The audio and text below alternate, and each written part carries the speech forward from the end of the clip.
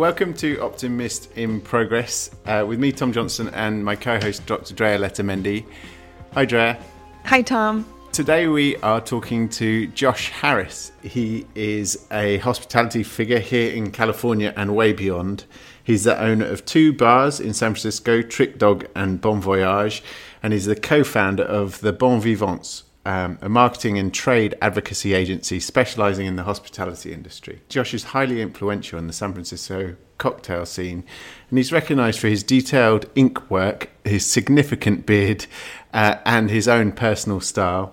His influence extends far beyond the city, though. Trick Dog is recognized as one of the world's 50 best bars. It's been on that list for many, many years, and he's been a finalist for 3 James Beard Awards for Outstanding Bar Program, which is amazing.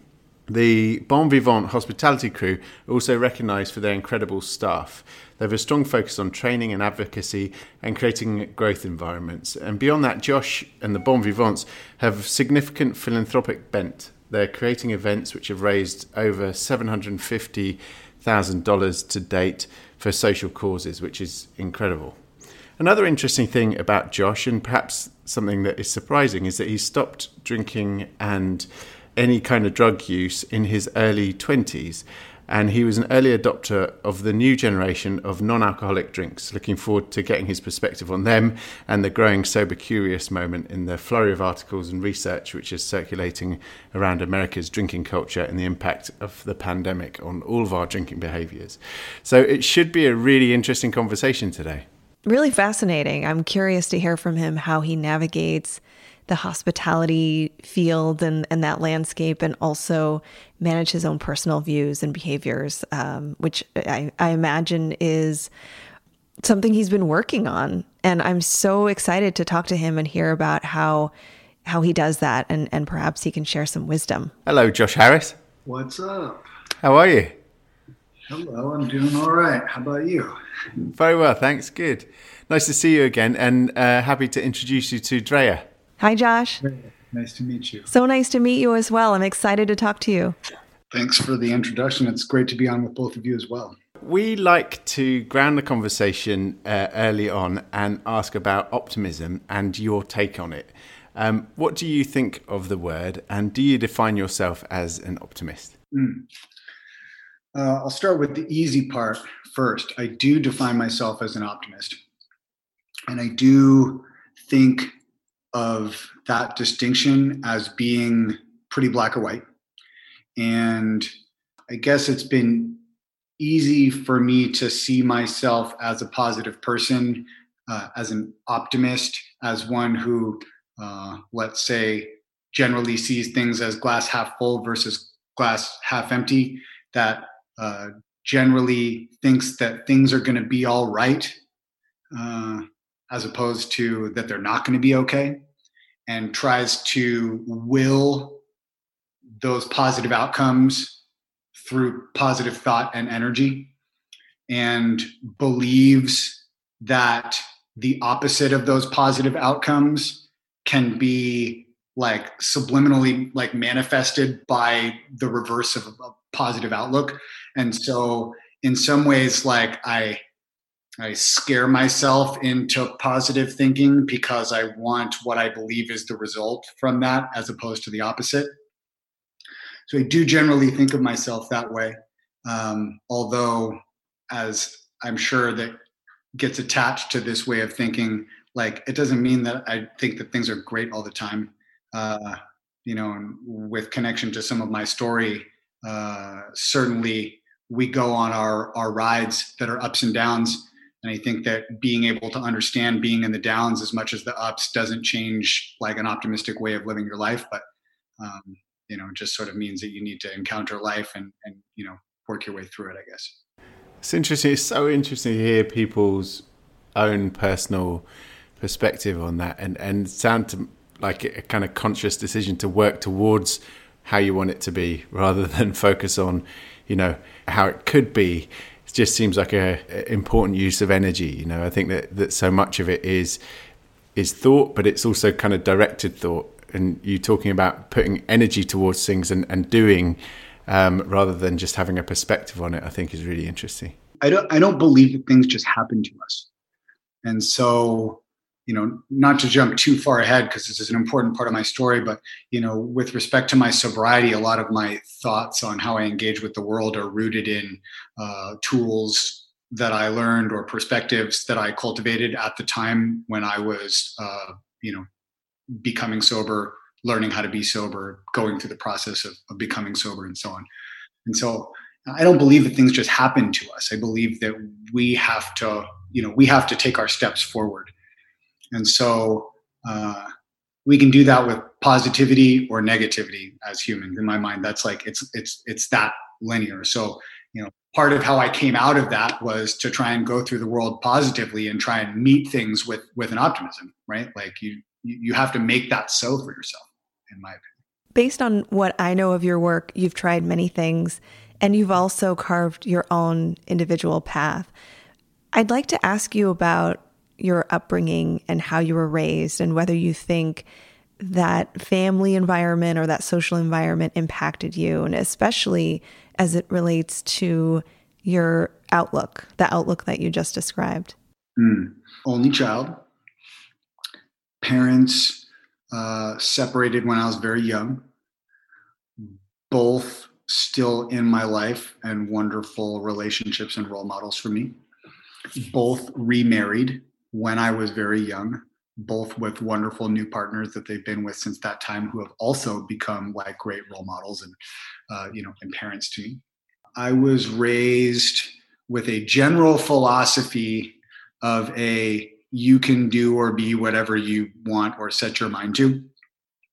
And without thinking about it that directly, only in hindsight, I've thought a lot about that and how that's informed, decisions that I've made about my career, risks that I've taken, things like that. When you get older and you actually have to make decisions that have consequences about things, then you start to doubt whether you could actually do anything that you set your mind to. But generally sort of came at it with that perspective.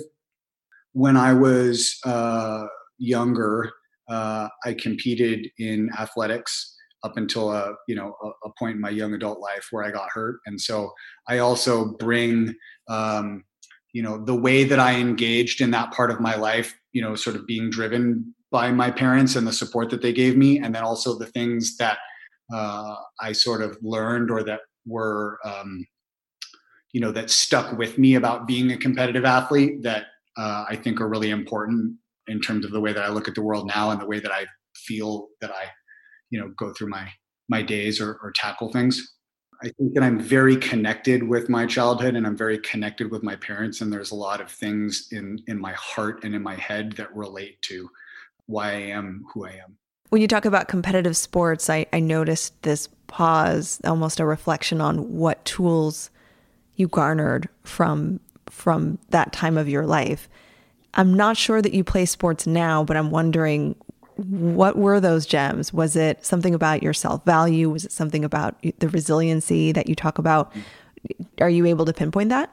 Yeah. So this is like a collision of a lot of parts of the story. So I got into university to play a sport. I ran track. I did other sports when I was younger.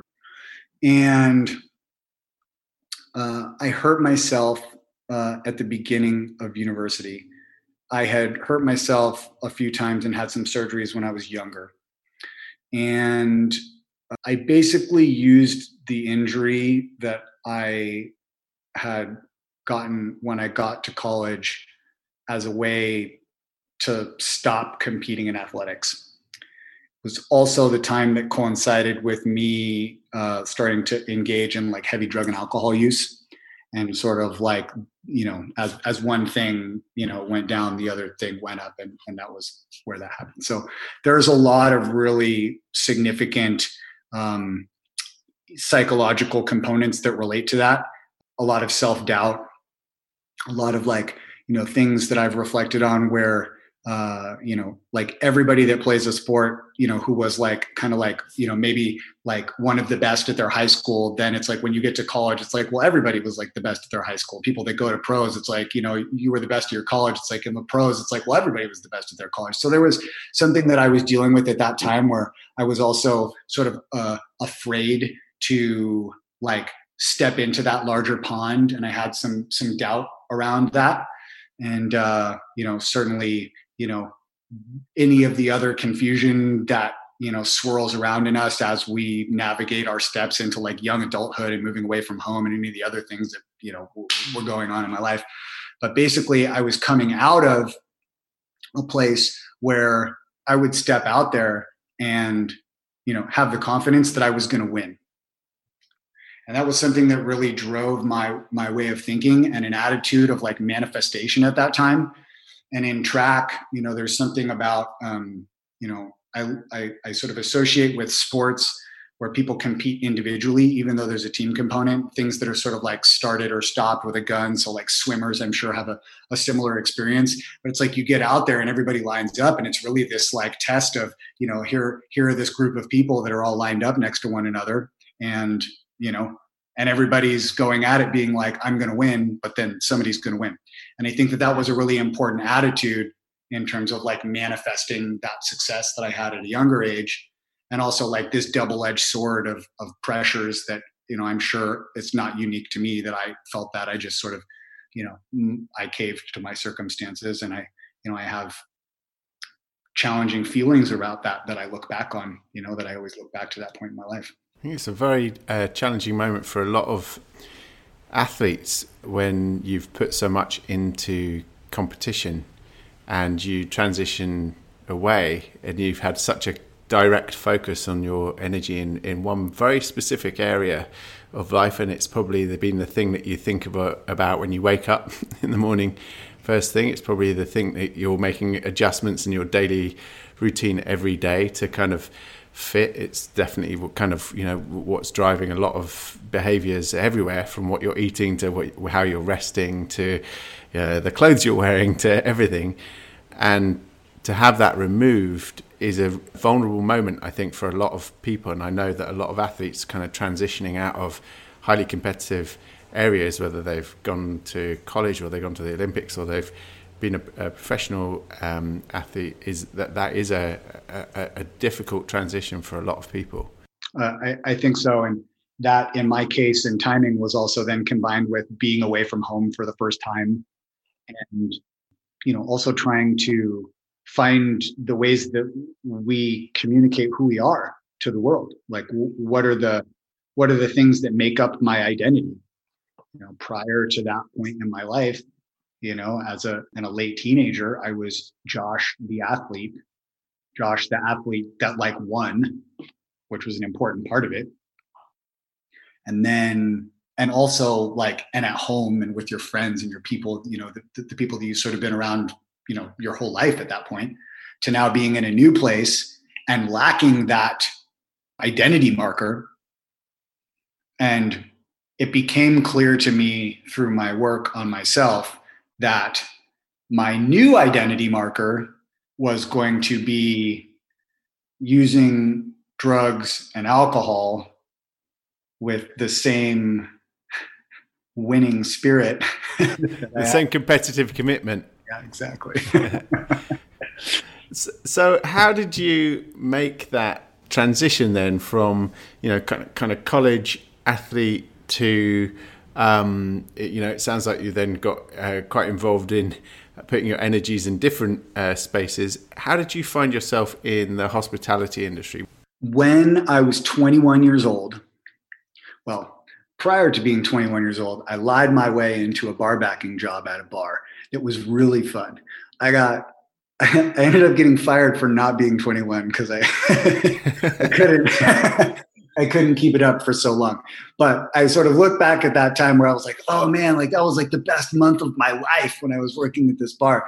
And of course, at that time I was still drinking and like having, just like I wanted to be in the party. So it was really fun for me to be there. But also like when you strip all that stuff away, there were things about it that I loved, which of course I wasn't talking about at that time the way that I'm able to talk about it now, like as a hospitality professional that can sort of pinpoint things out. But that led to, and this was like kind of summer job sort of stuff.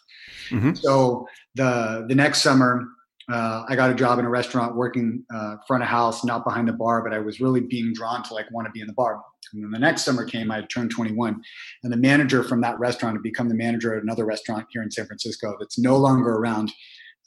It's called Postrio. In Los Angeles, there's a restaurant called Spago. It was in the same family by Wolfgang Puck. So it had this great reputation. It was like super impactful on the San Francisco dining scene, and like had this super lively bar. And I came in and I said, I will do anything here. Like I'll run food, I'll wash dishes. I need to get a job. He was like, "Are you 21 yet? Do you still want to work behind the bar?"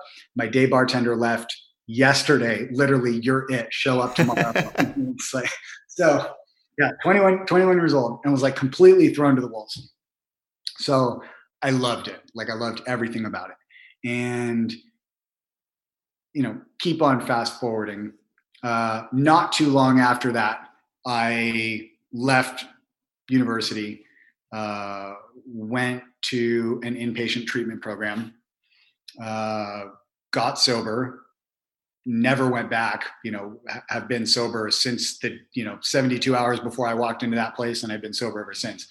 And I went back to school at a different university and completed my time there. I got my degree at that university. And while I was at that school, I like in efforts to be like really like filling up my time, stay busy, one of the things that was like, I went into this like overachiever state that kind of some people do when they start to get sober, and they're like, I can do everything and I need to do it all so that it can help me, fill my time and everything. So I I went back to bartending, much to the chagrin of like so many people in my life, and kind of for obvious reasons. But what I felt like, and this was like a really important part to me now, looking back on it all, when at 22 years old, I felt the desire to be social and to be like interacting with my friends, other people that were my age, like, trying to meet girls and go out on dates and, hang out with my buddies. And when you're 22, or at least when I was 22, like a lot of that happens at bars. And when I was going out and hanging out in those situations, like, I felt comfortable from the point of view, like I didn't feel like I was going to have a drink. That wasn't, it wasn't like that for me. But I dealt with a lot of the social anxieties that I feel like we all have, regardless of whether we drink or don't, but then just became really apparent. So, things about like, do I buy a drink for everybody else, or does anybody care if I'm not drinking, or how should I stand, or I'll just like go out and smoke again or whatever. And it felt just like really awkward. And it was like this constant sort of battle. And what I found was that when I went back to being on the other side of the bar, that it was like so calming, and I didn't have to deal with any of those social anxieties that I felt on the customer side of the bar, and that it allowed me to just be there and be in the environment, but not have to deal with the challenges about like whether I was drinking or not, and having to like answer to somebody else around it. The human connection that goes with being in a bar or in a restaurant is amazing. I think as an adult, that's kind of where so much of, the fun stuff about being an adult happens. It plays out. It's where friendships play out. It's where you go to meet up with someone that you haven't seen for a long time. It's where romantic relationships start or blossom or are celebrated. And there is an awkwardness in there sometimes if you're not drinking alcohol. And it's really interesting to me. I hadn't realized that before you started work behind the bar, you actually were not drinking. So your entire career has been. No, I got a couple years in while I was still drinking. Oh, okay. Right. But they're at the point when the decisions around this being my career were being formed. Right. Like I was solidly a non-drinker. And at the points in time when that transitioned from just working in a bar to like the occurrence of the cocktail renaissance, which was really sort of the thing where people in my position were starting to look at what was happening, that movement, and see something bigger that they wanted to be a part of. at that point in time, I was solidly a non-drinker. Right. Looking at cocktails and those combinations was really about flavor. The only way that I was able to connect with it was thinking about it as food, because the part of it that led to intoxication was something that, I had very firm stances about, but the parts of it that related to flavor and those combinations of flavor as this like mechanism over, which people could interact and be social was like really exciting to me in terms of what was going on. That's super interesting. I was talking to a chef the other day, and he was surprised at the drinks industry in restaurants. He said, often people aren't asking for the nutritional facts of what I'm making. They want the flavor, right? They want it to be beautiful. And he was making the observation that in beverage, it's strange that there's a fixation on alcohol. And rather than looking at incredible flavors for people and being able to kind of have something that you want to taste, there's so much focus on the booze that's in your glass. And he thought that was restricted. He thought that was something that needed to change. And it sounds like that was kind of part of the inspiration for you in drinks creation, because it's led to some very successful drinks creations in the bricks and mortar bars that you've created. Yeah, I mean, I'd say that I didn't have that perspective on it articulated that way at the time, but it all, we sort of understand these things more in hindsight as we take a look at, the decisions we've made. And I would agree with your friend who's a chef. I also think that, the global view of alcohol challenges the world's perception of alcohol, right? And it's different in different countries in different parts of the world. But, like we can look at television as an example.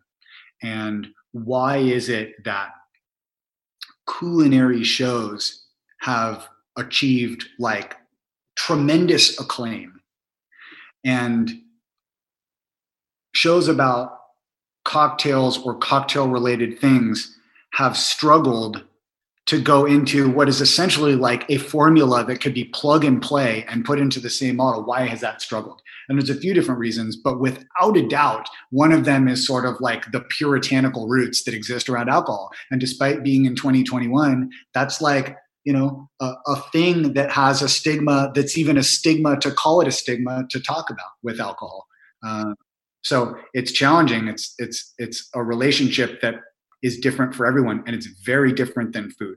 Although I do disagree with your friend to one point, I do think that people across all things that they're putting in their body in certain places are starting to look at what's going into them in different ways, with a more, heightened awareness of that. Yeah. Let's talk a little bit more about the relationship aspect that you're noting. The awareness and the knowledge and sort of the growing, I would say, the literacy around alcohol use is interesting. There's, in my field, a lot of research around alcohol use. You've shared with us your personal journey with addiction and sober living. My question is about how these behaviors have sort of emerged even before the pandemic, but perhaps even through the pandemic. Maybe they've worsened or they've been exacerbated in some way. Specifically, as we've been talking about, alcohol can have a positive social effect. In fact, there's a book called Drunk by Edward Slingerland that makes these historical points and also addresses how the elements of drinking alcohol can be good for us in the sense that we're holding space together. We have the comforts of one another. We're bonding and connecting, and those happen in spaces that you work, right? Mm-hmm. And then there's this other side of it that has also been researched, the increasing amounts of drinking, especially hard liquor, and the drinking habits that happen in isolation. So not in social situations, not as an added element of gatherings and groupings, but rather what could potentially be a habit that deepens depression or is masking stress and anxiety. And I see a lot of that. So I'm just curious to hear from you. Like, do you see this? What are your perspectives around these different behavioral patterns? Well, I guess I'll, even though you've set me up without having to be on the hook for this, when I get into this sort of territory, I want to reiterate that, like, I'm not a professional in this territory. I only have my own experience. And so I can see, as a sober person, and particularly one that's in the drinks business, the hospitality business, I can see the social benefits of alcohol. And I can see the opposite of that in my own life. I've always thought that I will be on the outside of certain things because I don't drink. And that's an insecurity that I have, that, I'm confident in that insecurity and confident with my life choices, but that, like, I recognize that there is certain social camaraderie that either I will not achieve, or that I will never even know or will have had the opportunity to cultivate with certain people that I know now, or will never meet in the future, because I don't drink. And that's something that I came to terms with a long time ago. It's something that I understood, like, many, many years ago, that was a decision that I was making. And so by understanding that, I then agree with you that I think that there are a lot of benefits socially. I also don't think on its face that people that drink alcohol outside of those settings have a problem, or that it's bad. I don't think that, like, if you drink alcohol when you're sad, that like means something, that you have a problem. I think, like, I'm not a big AA preacher, but, like, one of them is pretty obvious, where it's like, your life has become unmanageable, right? So that. And just because you drink when you're sad doesn't mean your life is unmanageable, or, so on. So it's really, like, it's personal for lots of people. Clearly, looking at the pandemic, like, it's obvious that a lot of people were drinking at home. It's obvious that things were really messed up for a lot of people. And I think that it's also, like, it's challenging to put people's home consumption of alcohol into one or the other of those buckets, right? Are you drinking because you're sad and you're depressed and you want to get away? Are you drinking at home because you're just at home all the time, right? Drinking at home isn't bad. So it's really, like, I know that we want to sort of, like, we have the desire to talk about, like, the global trends of certain things, but I've really felt like people's relationships with drug and alcohol are, like, really personal. Not, like, personal, like, you don't talk about them, but it's sort of like the nuances of it are what make it unique. Clearly, statistically, there are tons and tons of people that were drinking at home over the last year. And I've read, some of the same things that maybe you guys have read as well. And it's concerning when you look at it statistically, but also I think that there's so many other things that like combine into that. Other topics of mental health, other topics of balance, other topics of, like, professional insecurity and all of that. And I don't think that we can look at any of those things, at least with my relationship with alcohol and drugs. It's like, I don't think we can look at any of them just, like, on their own. They're this sort of, like, tsunami of things that, become maybe bigger than that for certain people. So that's such a key point to underline there, is the context of alcohol use. And I appreciated how you described that. I was just thinking about a headline I saw, like, 2 days ago here in Los Angeles that said, "Good news, you can still get your alcohol to go when you order food." And it was couched in such positivity, like, this is a win for us. And I for a moment thought, this is good. I thought, this is great. And then I realized that was more restricted before the pandemic. And now it's celebrated. So it's really fascinating, isn't it?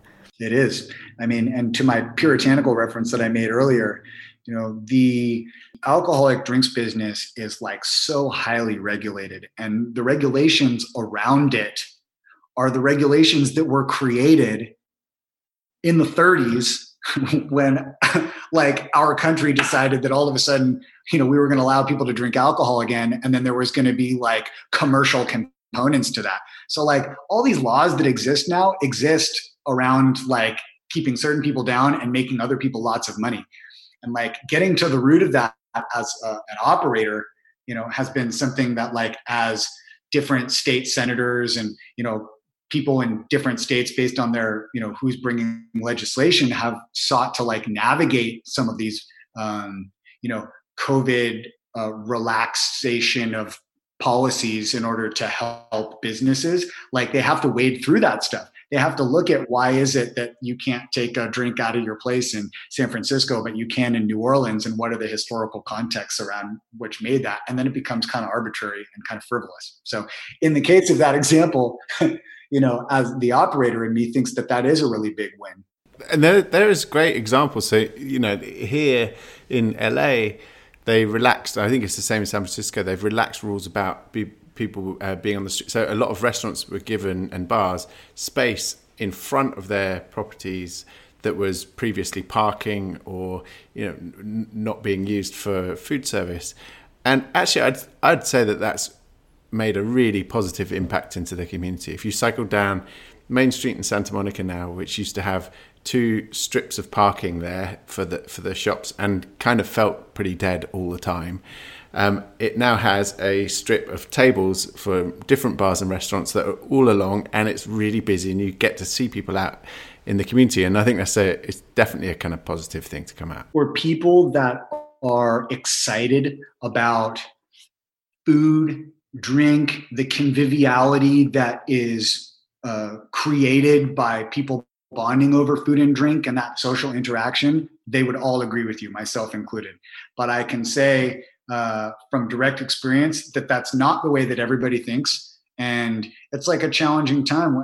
I was on 3 hours of public comment yesterday with one of the subcommittees in San Francisco as we are facing the permanence or non-permanence of our program that allows those types of spaces to exist.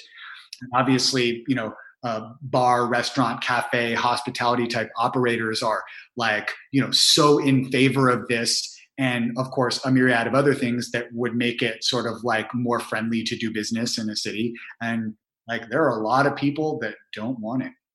Some people really like parking. Yeah, but it's funny because, like, as an example, people bring this up, and I'm thinking to myself, like, nobody in the history of progressive politics has ever cited a policy that like supports the use of cars as one of the things to accomplish their agenda. In every other situation, they have been actively trying to take away parking, take away cars, increase bike lanes, increase pedestrianization, which are all things that I'm also in favor of. But in this particular case, they're like, whoa, well, what about all the parking spaces? So yeah, it's a hot topic. It is a hot topic, and I think I just want to pick up on something that that Dre was talking about there. As we kind of come out of the pandemic, and everyone has got some new habits, good and bad. I think there has been some of the isolation in the pandemic has been really healthy for some people. Some of the things that people don't like in their life have kind of gone away. Long commutes. There's been some really positive adjustments that people have made, and then I'm sure there's some bad habits that people have got into. There's big celebrities doing their kind of getting their body back things on Instagram. I think a lot of people are recognizing that they now need to kind of make an adjustment back into the world as we sort of reintegrate. I'm really interested in what you think that means for bars and restaurants. What does the next, 5-10 years of bars and restaurants look like? I have felt like the pandemic was the great individualizer for bars and restaurants.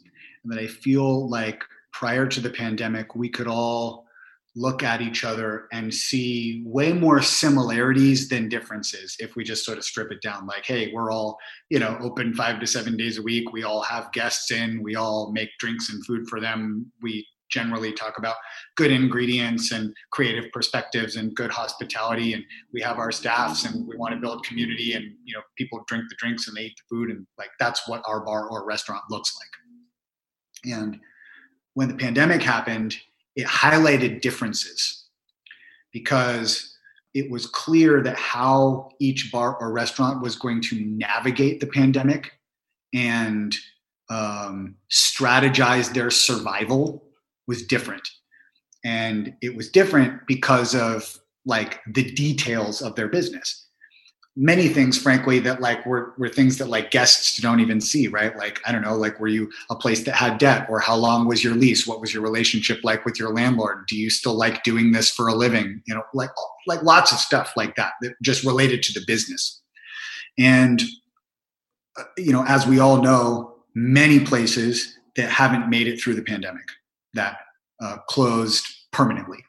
And some of them closed permanently because like they just ran out of money, and you know there was no more money to go on, or you know the landlord wouldn't negotiate their lease or whatever, but like strictly financial components and math.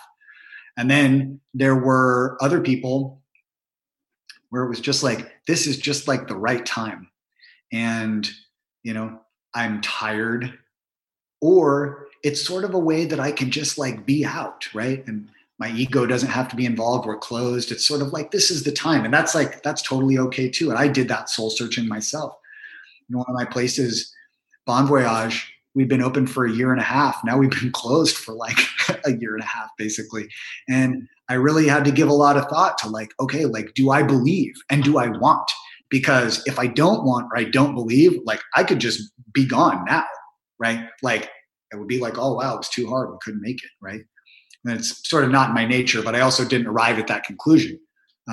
So in terms of what happens in the next 5 to 10 years, Tom, it's really unclear.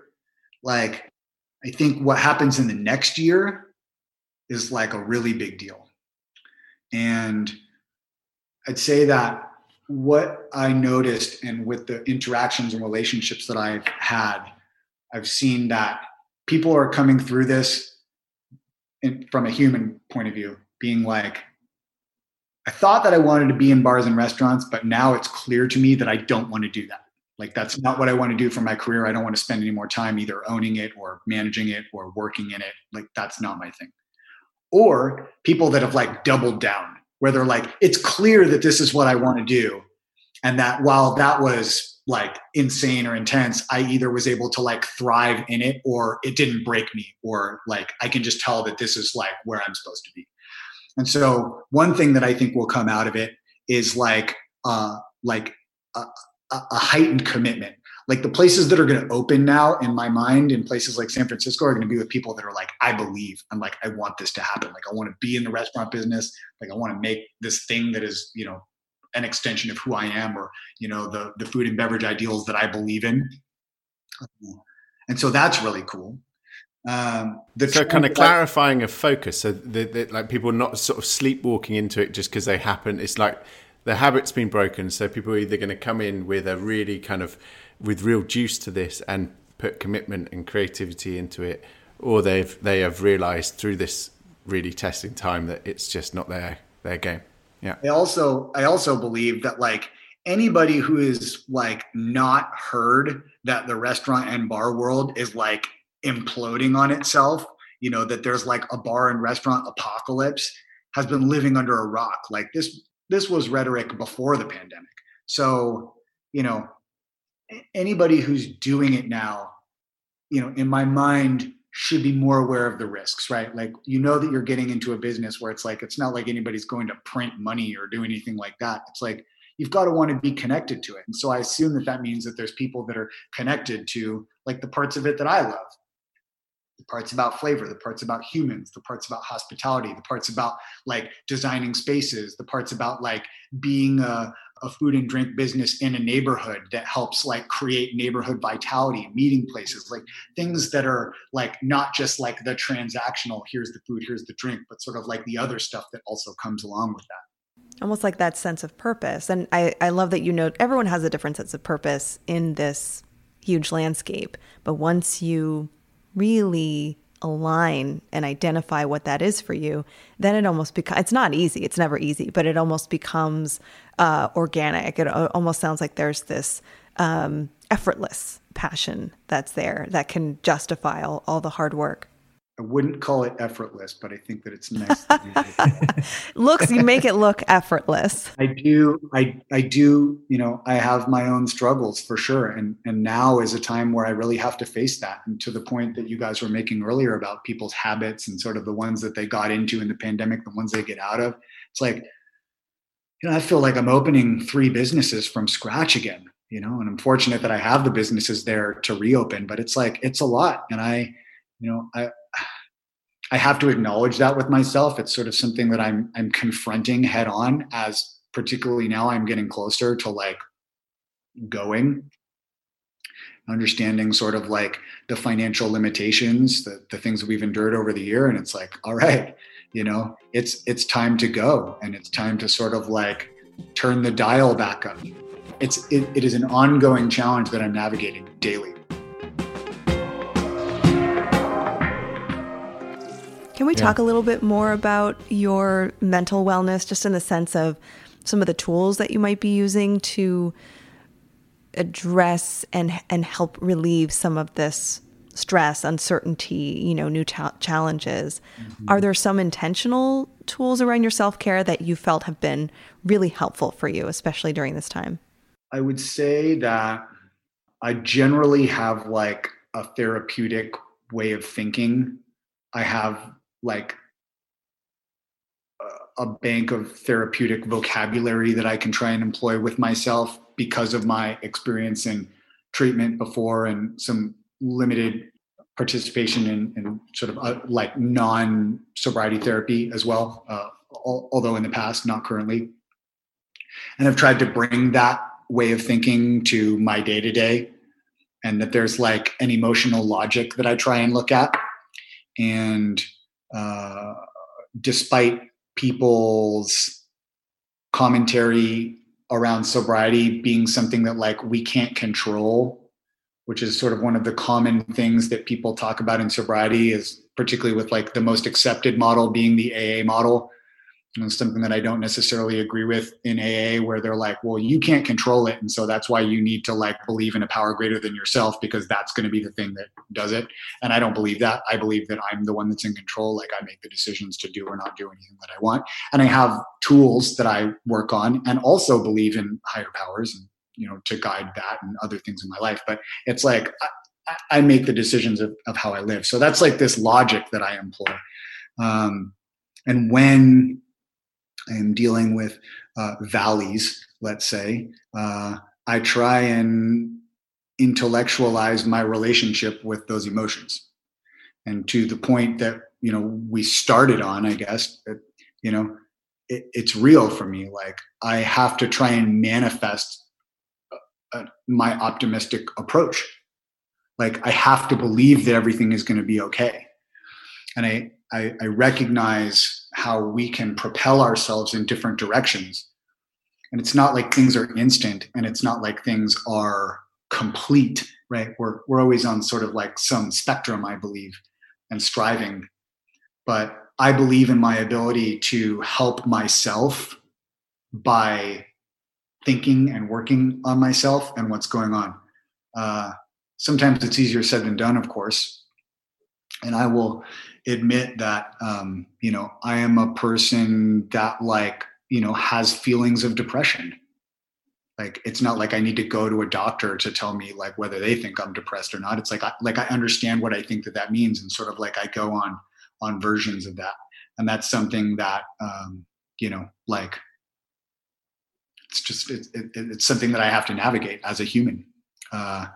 And that I want to be up and I want to be bright, but I also recognize when there's things in my life that, make it harder to be that on a day or a week or a month. And there's sort of like micro and macro ways of looking at that. Like, generally speaking, I don't think that I'm a depressed person, but I certainly have those feelings from time to time. Things go on in our lives that we have to encounter.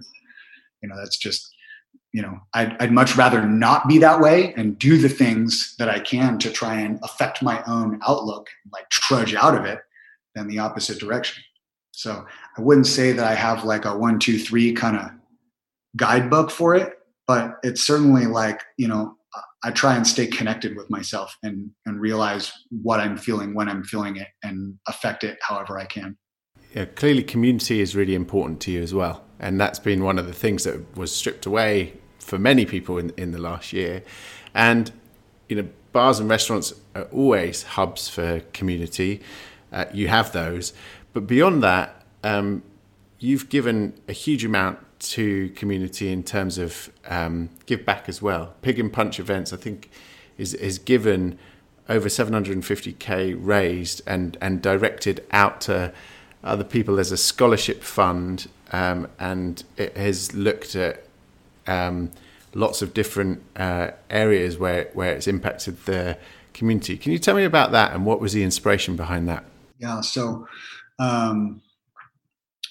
Pig and Punch was an event that I started with my former partner, who's co-founder of the company, with me, and the completeness of it occurred in a few steps. The intentions were from the beginning, but there were a couple components of it where, it started out as like, well, they're like, people love food, people love drink, food and drink bring people together. We're starting a company. We want to show what our personality is as a company. How do we do that? What are the details, around, our brand of, fun and eating and drinking that make us different than someone else or somebody else's restaurant or whatever. And, we love the idea of like being able to use our platform to raise money and to direct it, and to be able to like coordinate manpower to be able to help something get accomplished, right? So Pig and Punch essentially became this formula where there was like a pig roast and sort of like big community drinking thing that would usually happen in a park or like a park type setting, and there was music and food, and it was really like not a precious kind of thing, which was, at the beginning of the cocktail renaissance, what we were seeing was like a lot of sort of like really kind of snooty type of like, cocktail events where, everything was taking itself like really seriously. And so that was also an important context for that time, that we were sort of throwing this like kind of like trash can backyard barbecue thing, with really good products, but like just with all that other stuff stripped away.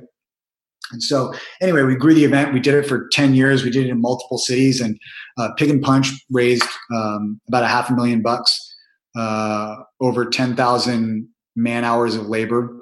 And all of that money and that volunteer work was directed into like youth development education programs in the different cities where we were doing the events. And fast forwarding through that, then opening our bars, it was really easy to apply the existence of that as a demonstration of our values into the values of our business and our businesses as we opened them. And so we built a lot of different initiatives into what we do at the bar. It sort of became a hallmark of like how we do things, where we would constantly be doing like mini events and making things that were artist collaborations to sell, and with this sort of relationship of like getting things funded that we could sell to other people and donate the money and whatnot. So fast forward sort of through that again, I was able to accomplish something that I had on my mind for a long time. And a couple of years ago, we created something called the Bon Vivant Scholarship, which is through an amazing organization called Scholar Match, based out of San Francisco, now also with an outpost in LA, started by the author Dave Eggers. And it's sort of like a to and through college sort of a mentorship program. And our scholarship in that program pays for the Scholar Match services of one of their students as they go to and all the way through college, right? So we're not paying for their college tuition. We are paying for the services that Scholar Match provides, which then does a lot of different things for them. Like it pays for their books, helps them pay for housing, keeps them with a mentor, helps them like take out a loan and pay it back so they can get credit, and sort of a lot of things that traditional scholarships don't pay for is where Scholar Match steps in. And Scholar Match has, they focus on first in their family to college students. And so we now have 2 amazing students that are Bon Vivant scholars in college. This year will be the 3rd. Youth development and education component of this was the important one for me. And that was because I view my time as getting to college, the turmoil that I experienced there, and then my re-engagement with university after I got sober as being this like incredibly critical point in my life where I feel very blessed. I feel like very connected with the privilege that I had to have been able to get to higher education in the first place. very connected with the privilege that I had to fuck up bad enough that and still not have it end that opportunity for me permanently. And then the opportunity to re-engage in essentially my reincarnated life as a newly sober person, to commit to education in a way that I hadn't at any point prior in my life, and then really reap the benefits of that. And I look at those 2.5 years of college that I spent after I got sober and find it more impactful into my life and formation and future than all of the rest of it put together. And so that point in a young person's life became really important to me to want to support that age and that dynamic. That's really inspiring. And I think, honestly, Josh, hearing your story from all the way through and hearing how you kind of turned, a challenge into, you didn't let it get in the way of your passion, how you've made some of the best bars in the world be not just about the booze, but about taste and welcoming environments, but also how you've taken that love for being in hospitality and seeing what strength that's kind of brought to you, and giving people access to education and the path that you've taken is a really, really inspiring story. And I think just going back to the first question, talking about optimism, what that means, you're taking real actions, you're putting a huge amount of time, energy and effort, and in the case of fundraising, cash where your mouth is. So it's a really inspiring story. Thank you for sharing with us. And before we go, I'd love to hear if there's any kind of cultural inspiration that you have. I know that you're a vintage goods aficionado. I've seen the Instagram. There's some amazing pieces on there. You run still, so you're still a kind of active athlete. Is there any books or music or a piece of vintage furniture that is a piece of inspiration for you? Is there a track that we could add to the Optimist playlist, or anything that you've seen in culture that's really inspired you over the last couple of months? Well, I will say that I spend most of my free time, to use a term probably a lot of people know these days, picking. Although not necessarily like the American pickers on TV. They're a little bit more pro than I am, but I go to lots of estate sales. This isn't it's not like I just go to an estate sale sometimes. I spend all of my weekends rocking around the Bay Area, rooting around through people's houses, very systematically. I also I sort of buy and sell and collect. And so there is a component of this that is really inspiring to me, the anthropological part of connecting with things from the past, and particularly when they're in the context of other people's lives and the lives that they've lived, and what you see when you look through the things that people have collected, where they traveled to, the photos of them and their family, the experiences that they had. I mean, it's it's a tremendous thing. And so I, being the custodian of certain items and, keeping some of them and passing others along to good homes is something that is really exciting to me. It really fills me with a lot of, energy. We joke around here that it's all that I really want to do. And, it probably is all that I really want to do. But I also have these businesses. So that and the things that I find there, it is probably the most creative, thought-provoking thing that I do, because I'm constantly connecting with a new object, a new perspective, a new color, a new place, a new, all of that. So that's my jam. Awesome. Well, Josh, thank you so much for taking time today. It's been really inspiring hearing your story. And I look forward to going deep on the vintage Instagram handle. You might get sucked in. Thanks for having me, guys. It was great to be on with both of you.